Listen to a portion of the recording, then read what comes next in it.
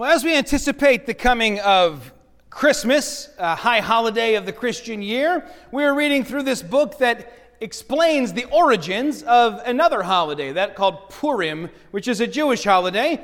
Every year it is celebrated with great excitement, and it's very much a holiday of gathering, of celebrating, of even shouting and singing.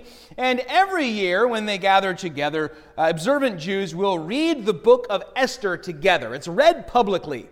And the extended reading and reciting of Scripture is very much part and parcel of Jewish communal life and Jewish holidays and Jewish community. It's something I think that we as Christians very much could learn from them and rediscover for ourselves. The reading of entire books of the Bible together as a celebration of who we are and what God has brought us through and done for us. But this is one big celebration, Purim.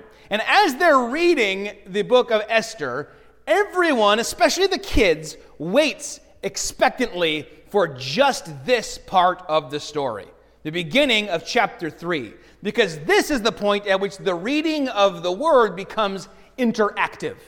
As this guy Haman enters the picture, there is now a response in the reading. Every time Haman's name is mentioned, all 53 times, people boo and hiss and shout and make a huge ruckus. Kids are given these kind of spinny noisemaker rattle things that go around and go drrrr, and they try to sort of drown out the name of Haman, and they call him out and they shout him down and jeer, which of course is ironic as we read this text, because we recognize the only thing in the world that Haman actually wanted, the one thing he sought the most, was to be honored by everyone.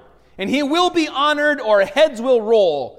And here we are these 2,500 years later, and people still, every year, publicly shame him for sport. One of the many ironies of the book of Esther. Well, we're about a quarter of the way through the story here, and this is right where we would expect the main conflict to come into play, whether you're watching a movie or reading a novel or writing a novel, or whether we're reading an ancient scroll, apparently. The main conflict finally comes to the fore with the rise of Haman. You can boo and hiss if you want when I say his name, but it might be a little distracting for me and everyone around you. All that came before this, the deposing of the old queen Vashti, the choosing and coronating of the new queen Esther, it's all set up for this conflict that comes to the fore now with the rise of Haman and his entering into the text. And it is, again, another of these ironies in a book filled with irony, because at this point, we're finally thinking that things are happening for God's people. Good things. We've got a Jewish woman on the throne as queen. Now Mordecai, a Jewish man who as a governing official has saved the king's life, and it's been written down in the annals, and it looks like things are going to go really well, and just when everything's looking up, it takes a hard turn, and it all falls apart. With chapter 3, verse 1. After these things, King Ahasuerus promoted Haman the Agagite, the son of Hammedatha, and advanced him and set his throne above all the officials who were with him. Now, we are not exactly sure how much time has elapsed between the foiled plot in chapter 2 and the events at the beginning of chapter 3. Long enough for a major shakeup to have taken place in the Persian court. We see that the long lists of the king's sages and advisors with their hard-to-pronounce names are now replaced by one guy with a very easy-to-pronounce name, Haman. Haman, here he is. And this guy maybe is raised up to a previously unknown position in response to the assassination attempt. That has been suggested. We don't know it from Scripture or from secular history, but it makes sense. I can't trust all these many people that might conspire with each other for my death, so I'm going to place one person with a lot of authority and trust one person who I think is very much like me, and he is very much like him. Another irony, of course, the last chapter ended with Mordecai's faithfulness going completely unrewarded, no recognition, no prize, no promotion. And this chapter begins with the sudden advancement of Haman And it's not just routine. I need you to realize that. This isn't just it was his turn and he'd put in his years or something and he was due for a promotion. The author of this goes out of his way to 3 times use 3 different terms in verse 1 alone to describe what is happening for Haman. We read Ahasuerus honored Haman. He advanced him or elevated him, and he set him on a throne above all the officials. So who is this guy? I've mentioned before that he is very Ahasuerus, very much like the king himself. I would even call him Ahasuerus Jr. in many ways. It's like someone boiled down all the worst things about King Ahasuerus and poured them into a guy, and the result is Haman. You remember that anti-drug commercial from the 80s where the dad finds the drugs and he says to the kid, "Where did you learn about this?" And the kid's like, "From you, all right. I learned it from watching you." Everyone makes fun of that commercial now. I remember it being like a powerful thing. But that's kind of what's going on here. At the end of this book, spoiler alert, the king will punish Haman for everything he's done. And as he gets up onto the gallows, I can imagine Haman looking at him and saying, "King, I learned this all from watching you." The other thing, perhaps the most important thing we need to know about Haman, is notice he also, like Mordecai, is introduced by way of his genealogy. We mentioned that Mordecai was the descendant of a king, King Saul. We point back toward Kish, the father of Saul, when we look at his lineage. And here we find that Haman is the descendant of a king as well, the Amalekite king Agag. And the author of this book wants to make sure you don't forget it. 5 times he references Haman as Haman the Agagite. To fully understand what's going on here, we actually have to look back about 700 years further yet before these events. Remember, as the people were coming into the Holy Land, there were lots of enemies that they fought, but one group of them stands out, and that is the Amalekites. And yeah, I know all the different ites get really confusing with each other, but you remember the Amalekites. They're the ones that the Israelites were fighting when Moses was holding his staff up, and as long as his arms were up high, they would be winning, and when it began to come down, the tide of the battle would turn. That was the Amalekites. And there was a great beef between these peoples, the Israelites and the Amalekites, based on how, as they were coming into the land, they were harassed and attacked and ambushed at every turn by the Amalekites. Sometime later, when Saul was the king, we read in 1 Samuel 15 the words of the prophet Samuel, "Thus says the Lord of hosts, I have noted what Amalek did to Israel in opposing them on the way when they came up out of Egypt. Now go and strike Amalek and devote to destruction all that they have." So Saul summoned the people and numbered them in Telaim, 200,000 men on foot and 10,000 men of Judah.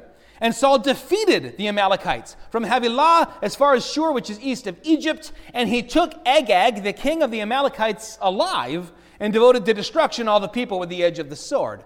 But Saul and the people spared Agag and the best of the sheep and of the oxen and of the fatted calves and the lambs and all that was good, and would not utterly destroy them. All that was despised and worthless they devoted to destruction. So Agag gets away with it, right? Well, no, keep reading. Samuel comes back into the picture, Samuel the prophet, and he says to him, "What do I hear? What is the sound in my ears?" It sounds like the lowing of oxen and bleating of all sorts of additional lambs, and I hear the sound of all sorts of animals. What's going on? And Saul kind of gets all sheepish and, "Well, we thought we'd give people some of the, spoils, and I kept a lot of it for myself." He says, "Why is Agag still alive? Get him, bring him here." And of course, it's a kind of a sad picture because Agag thinks that the whole thing's over and he comes cheerfully, and Samuel then cuts him to pieces before the Lord. So, this is about as bad as a feud can get, right? The Agagites and the Benjamites, especially those who are descendants of King Saul. I would say this ancient feud between these two groups makes the Capulets and the Montagues or the Hatfields and McCoys look like a friendly rivalry between high school hockey teams. All right, even the Jews and the Samaritans did not have this level of bad blood. It seemed to have come to an end, though. In 1 Chronicles 4, Hezekiah's army struck down, quote, "the remnant of the Amalekites," but apparently some have survived. And this guy, then, is the descendant of King Agag. It's possible that in letting Agag live, Saul had spared his entire family, and when Samuel dealt with the problem, he only killed the patriarch himself. We don't know exactly. Others have suggested that maybe he's not literally a descendant of this king, but he's called an Agagite because he has that kind of way about him, and he's doing something poetic here. Personally, I don't see it. It seems to me that he's showing us how these two guys are continuing with this continued conflict that has been going on for ages. So back to the present, and by the present I mean 470-ish BC. Here we have Mordecai in his station at the gate as an official, not having been promoted. And as he stands there, the nobility would regularly pass by, coming and going. Obviously, that's what gates are like. And by order of the king, everyone needed to bow down and honor Haman whenever they saw him. And everyone did when he walked by. Everyone, that is, except Mordecai. It's important, I think, for us to note he was not trying to start an uprising or even being overly conspicuous about what he was doing. It went unnoticed largely for a while. He was just declining to take a knee here because he felt it would be wrong. We are not told exactly why. What exactly was his reasoning in refusing to do this? Secular history tells us that the act of bowing down to pay honor was standard operating procedure in the Persian Empire. It wasn't unusual. If that's all this was, Haman wasn't demanding something extra of his people. It was not even unusual for God's people to bow down to foreign kings as a sign of respect in Scripture. Moses bows before Jethro, the high priest of Gideon. Abraham bows before the Hittites. Even Daniel, dealing with a foreign power that had brought them into exile. Remember, he'd been thrown into the lion's den. And the king the next morning runs up. He's like, Daniel, are you okay? If I was Daniel, I'd have some words for the king. But what does Daniel say? Oh, king, live forever. Maybe, how about not? But there is a sense of bowing down and showing honor. And even into the New Testament, Romans 13, give honor to whom honor is due. So why is it then that Mordecai won't do this? Well, perhaps Haman is going further in what he demands. And I think we do see this in the text. The two Hebrew terms that he uses are not the normal terms for just bowing down as a sign of respect. They're kara and hava, and when used in tandem in the Old Testament, they always describe someone bowing before God in reverence. This is the only place that these two terms are used together, talking about someone bowing before a man, or in this case, not bowing before a man. It literally means to bend the knee and fall on your face. Remember in Psalm 95, oh, let us worship and bow down. Let us kneel before our Lord, our God, our Master. That is those two words together. Or in 2 Chronicles 7, when the temple is dedicated, we read, when all the Israelites saw the fire coming down and the glory of the Lord above the temple, they knelt on the pavement with their faces to the ground, and they worshiped and gave thanks to the Lord, saying, He is good, His love endures forever. This is the kind of thing that apparently Haman is demanding. And it's being given to him, but not by Mordecai. Now, it's been questioned how it could be that Haman wouldn't notice one person not bowing when everyone else does. That seems like that might be very obvious. You ever see that picture online? It's from Nazi Germany, and it's a crowd of people all giving the Nazi salute, and there's one guy in the middle of them like this, and there's a circle that says, be this guy. Well, I think that the reason he doesn't see is because we're thinking of a gate as being kind of a small thing, like the gate in your fence at home. This is a gate complex. This is a place filled with people. And Haman is not the kind of guy who looks directly at his subjects. No, they can behold him. He probably looks slightly up. He's probably the kind of guy who when he goes under an enormous arch that's 50 feet tall, bows his head slightly as if he might bump his head on it. And so I don't think it's too surprising that he doesn't notice what's going on until it's brought to his attention. You see, his fellow servants, Mordecai's fellow servants, do notice. And it's an issue for them. And they pester him and question him day after day, demanding to know why he alone is not following the king's orders to bow down and put his face to the ground anytime Haman enters the scene. And once they learn that Mordecai is a Jew, they stop trying to persuade him, and instead they rat him out. Like rats. Apparently in Persia there is no snitches, stitches policy. Maybe they rat him out because they're upset that he ratted out their fellow guards. Maybe they were in with the two who were conspiring. We don't know exactly why, but we know there seems to be some latent, under-the-table anti-Semitism. And maybe this helps us understand a little bit why Mordecai says to Esther, tell no one who you are, what your national origin is, what God you serve. To me, the plainest reading is that the reason these narcs even know about Mordecai's Jewish identity is that this was his answer to the many questions of why he does not bow down. Because I'm a Jew. I can't do it. One of the few things we know about Mordecai is that he's all for keeping one's religious identity under wraps in order to avoid a problem. But now the problem is here. And in many ways, it's the continuation of an ancient conflict that's been going on for ages and ages. Most likely, I would say, I'd boil it down this way. I can't say for certain, but I would suggest Mordecai refuses to bow for two reasons. Remember, 2 is throughout this book, so that's in keeping with the spirit. 1, only God deserves the kind of honor and devotion that Haman is demanding. Perhaps in Mordecai's mind, to obey this command, much like for Shadrach, Meshach, and Abednego to bow down to the statue, would be to break the first and second commandments. And 2, perhaps more than 1, this guy's an Amalekite, a descendant of Agag himself. You're not going to find me bowing. Agag me with a spoon, if you will. That just came to me now. I regret it all. Now, this might sound petty to us. I know who your great-great-great-great-grandfather is, and I don't like him.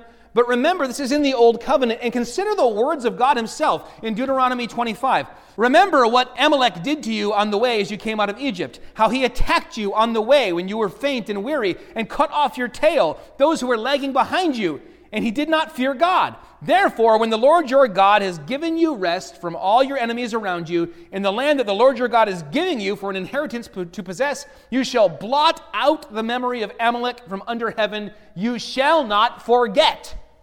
So we would say, from our point of view, come on, forgive and forget. It's been hundreds of years. He's remembering God saying, you shall not forget. In the Old Covenant, remember, it's a picture of God's people, which will be a spiritual people from every nation, tribe, and tongue, but the picture is of a national people. And the picture of the enemies is of the Gentile nations around them, trying to snuff them out and defeat God's purpose. So I think those are the two reasons. And likewise, I think Haman's overreaction to this is probably due to two reasons. First, he's now been thoroughly humiliated. When someone comes and says this person has been defying you day after day after day, and everyone knew about it but you, that's like when you find out your zipper was down and no one told you, and it's been 3 hours or something. He's embarrassed. A small man like this is not going to deal well with that kind of humiliation. Second, the man doing the humiliating is a Jew, the historic arch enemies of his people who had all but wiped them off the face of the earth. Now, finally, I've got the upper hand, and I think I can bring about some revenge. And this is Haman at his Ahasuerishest. Someone he deems beneath him has not immediately obeyed his commandment. Sound familiar? He flies off the handle with a completely disproportionate, knee-jerk response, emphasis on the jerk. And for the second time in the book of Esther, a personal issue between two people, which should have been rather small, becomes a nationwide affair. There's all sorts of just warnings in this, cautionary tales wrapped up in this stuff. This goes out to the farthest corners of the empire by the fastest horses that Persia has to offer. Starting with one guy saying, I'm not going to bow down to him because my faith will not permit me. In verse 6, I think we see another great irony. We read that he disdained to go after Mordecai alone, but decided to go after everybody. And you can't see this very easily in your English Bible, but maybe write a note that the word there for disdain or scorn is the same word we saw back in chapter 1, verse 17. Remember, they all came around, all the wisest men came around King Ahasuerus and said, we have to do something here, because if people find out that your wife defied you, word will spread, and then all the wives in all of Persia are going to look upon their husbands with disdain. Same Hebrew word. Where is the disdain really? Where does it reside? In the hearts of the leaders. They're projecting it onto everyone else.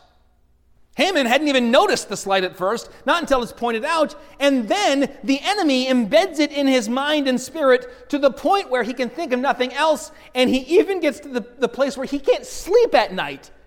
Man, Mordecai is living rent-free in his head, and it's driving him crazy. But there's something even deeper going on here, even deeper than a centuries-old beef between two clans in the ancient Near East. Because while God isn't mentioned in the book here, not by name, neither is Satan. But clearly, this ongoing war between the seed of the woman and the seed of the serpent that begins in Genesis chapter 3 is continuing here. And the court of the Persian Empire is now the battlefield. Satan is using this man's arrogance and rage to try and change the course of redemptive history, to snuff out that messianic line before the Messiah can come and save us from our sins. In many ways, this is kind of an Advent book. Or just keep telling yourself that as I preach it through Advent. But that same ancient feud continues today. Not between Agagites and Benjamites, but the greater conflict between light and darkness. Reading the book of Revelation, it's pictured for us in many different ways. The dragon versus the lamb, I think, is the most kind of compelling for me. And it's something that has been going on through all of the pages of Scripture and all of the age of the church since then. Think about the refusal to bow down to a system that rejects everything God has set in place. To say, I will not bow before your statue, I will not bow before your sinful edicts, I will not bow. The Hebrew midwives in the book of Exodus, when they are commanded, if it's a male child was born, kill the child. And they say, oh, you know what, we can't keep up. They give birth so very fast. They won't bow. Elijah in 1 Kings 18, and actually all of Elijah's life, he won't go along with any of the edicts. And he finds himself then an enemy of the state and hunted, but still he will not bow. Think of the Magi, if we're thinking of Advent. Magi, who are almost certainly Persian, by the way. They were told, when you found that baby, you come back to me and tell me where he is. And they say, no, we're not going to do what he says because we've been warned by God in a dream that he is up to no good. Acts chapter 4, Peter and John stand before the Sanhedrin. Hey, you decide whether we need to obey you or obey God. And then in the very next chapter, all 12 do the same thing. Or we think of Jesus himself. He stands before Pilate and even submits himself to Pilate's earthly authority, but will not bow and will not recant what he has taught and the reason that he came as our Savior.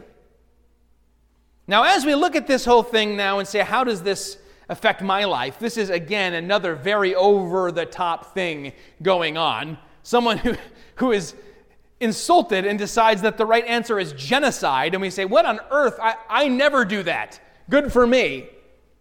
It's very easy to say that Haman is literally the worst.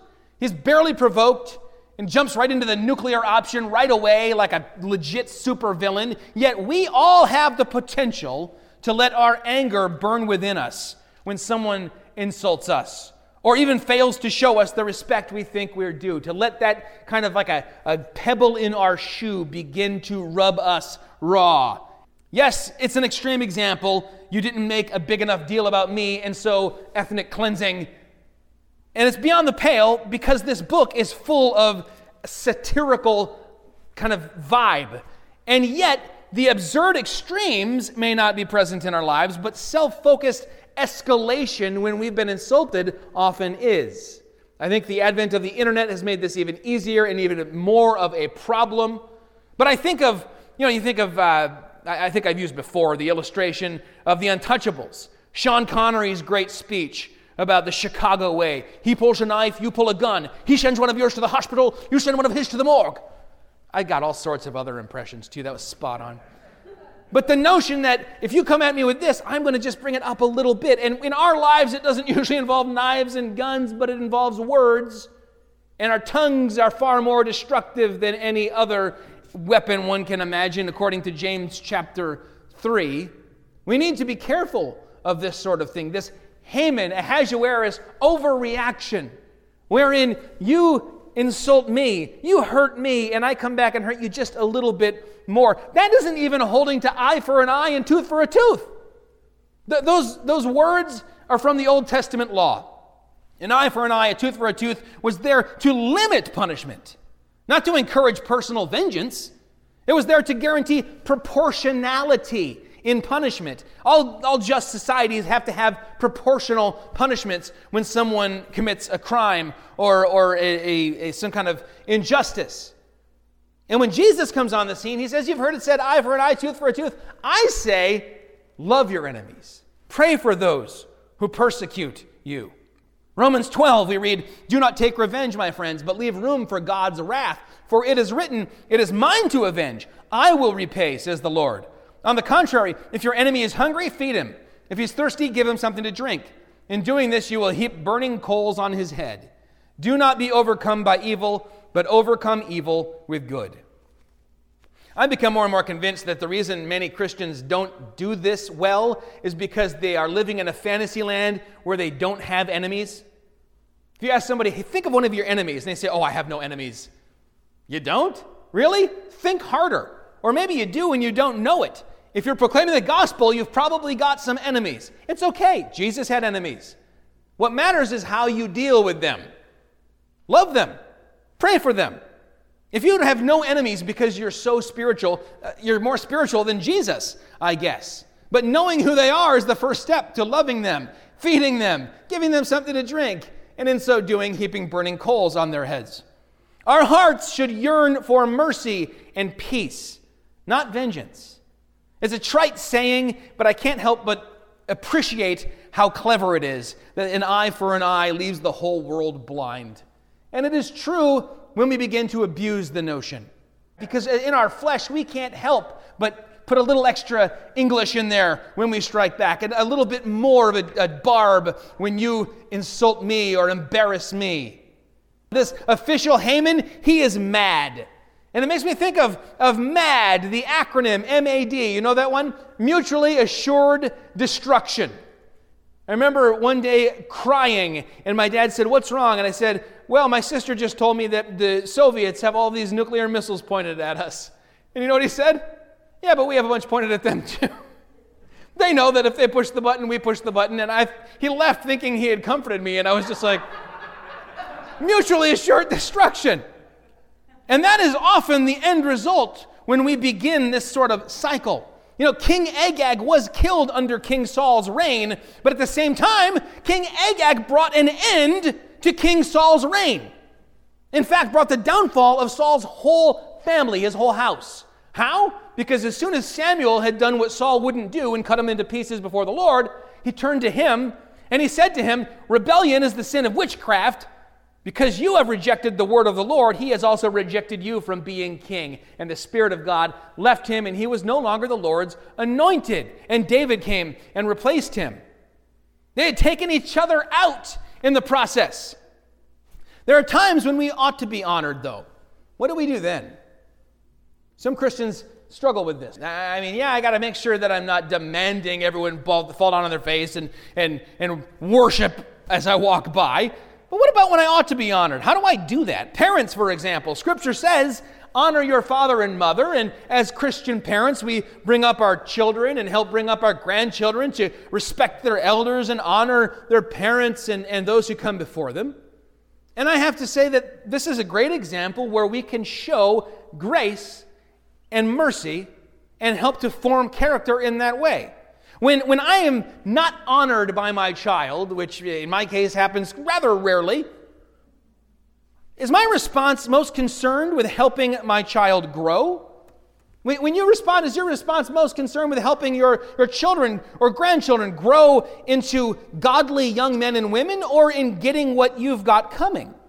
Is it proportional, or is it over the top because you're angry and responding out of anger? The same questions, by the way, can be asked of your employees or anyone else who owes you honor, to whom it is due. Is it something that you're putting the focus on God, or is it something that's drawing the focus to yourself? Is your response rooted in law, demanding a change in heart, which is something that law can't do?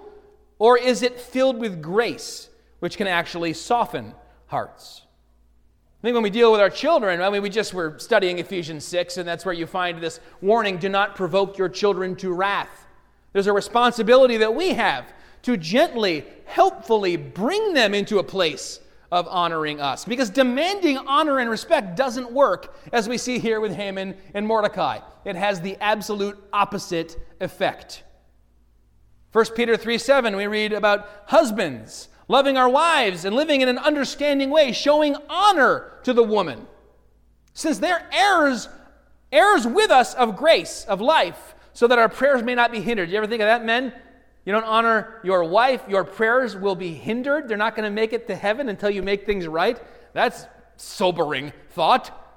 I know many guys, though, get really into the thick of the Bible and think they're very, very unbending literalists and fundamentalists in their faith, and they say, well, my wife owes me honor. She better respect me as the head of the household, and immediately guarantee no one's going to respect them as the head of the household. This sort of thing can't be demanded.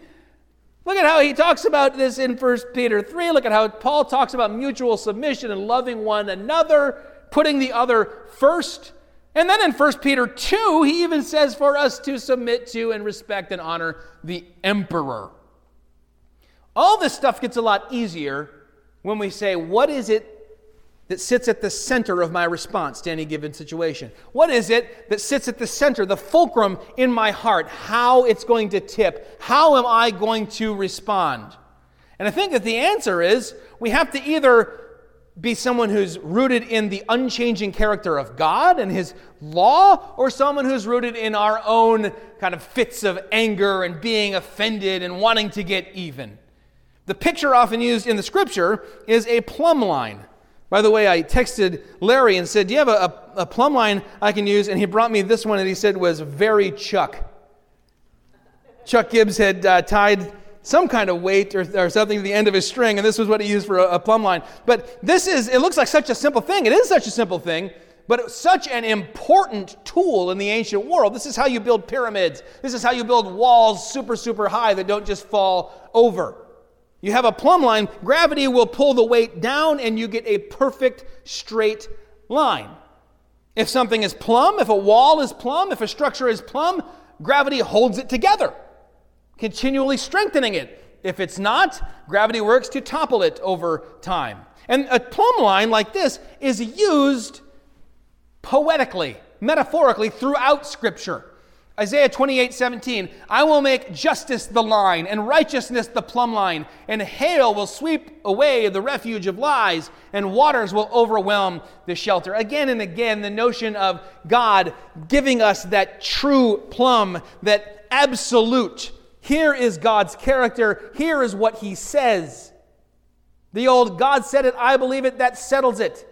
Only I think we can take the I believe it out, because even if I don't believe it, God said it, that settles it. Are we building on the unchanging character of God, or on our own whims and rage and sense of revenge and grudge? Furthering the cause of Christ in the ancient war of light versus darkness, or stoking little flame-out fires in our own grudges and conflicts? Is there someone you, right now, before you leave God's house, need to forgive in your heart? I can promise you that if you do that, you will have a better Advent, and you will have a better experience of thinking of Christ coming and celebrating His arrival together with the saints. You'll sleep better at night. There's part of your brain where someone maybe set up shop, maybe didn't even mean to, but like Mordecai living rent-free in Haman's head. You know that word forgive, ephiemi in the Greek, it means to release. I love that, to set free. Because in setting that person free, you also are set free from the burden of holding on to bitterness and anger and ending up like Haman. We see here the difference also between using power and authority for others or using it for ourselves, even at the cost of others. This becomes now, instead of comparing Christ with Ahasuerus, the contrast of Christ and Haman. And it's practically the same thing. Jesus came and used His authority, all authority in heaven and earth given to Him, to save us, even at the cost of His own life and suffering. Haman will use his authority to lift himself up, even at the cost of millions of human beings. All too often, without the over-the-top extremes, we act more like Herod or Haman than like Christ, seeking our own honor over God's and using our own position to promote ourselves, even to the detriment of those around us. Think about David's census, right? He says, I want to feel like a big shot. Even though God told me not to number my troops and my people, I'm going to do it. Very much like Caesar's census later on. Now, God used that, but then think about David at his best. What was his anger about when he heard Goliath out there taunting and shouting?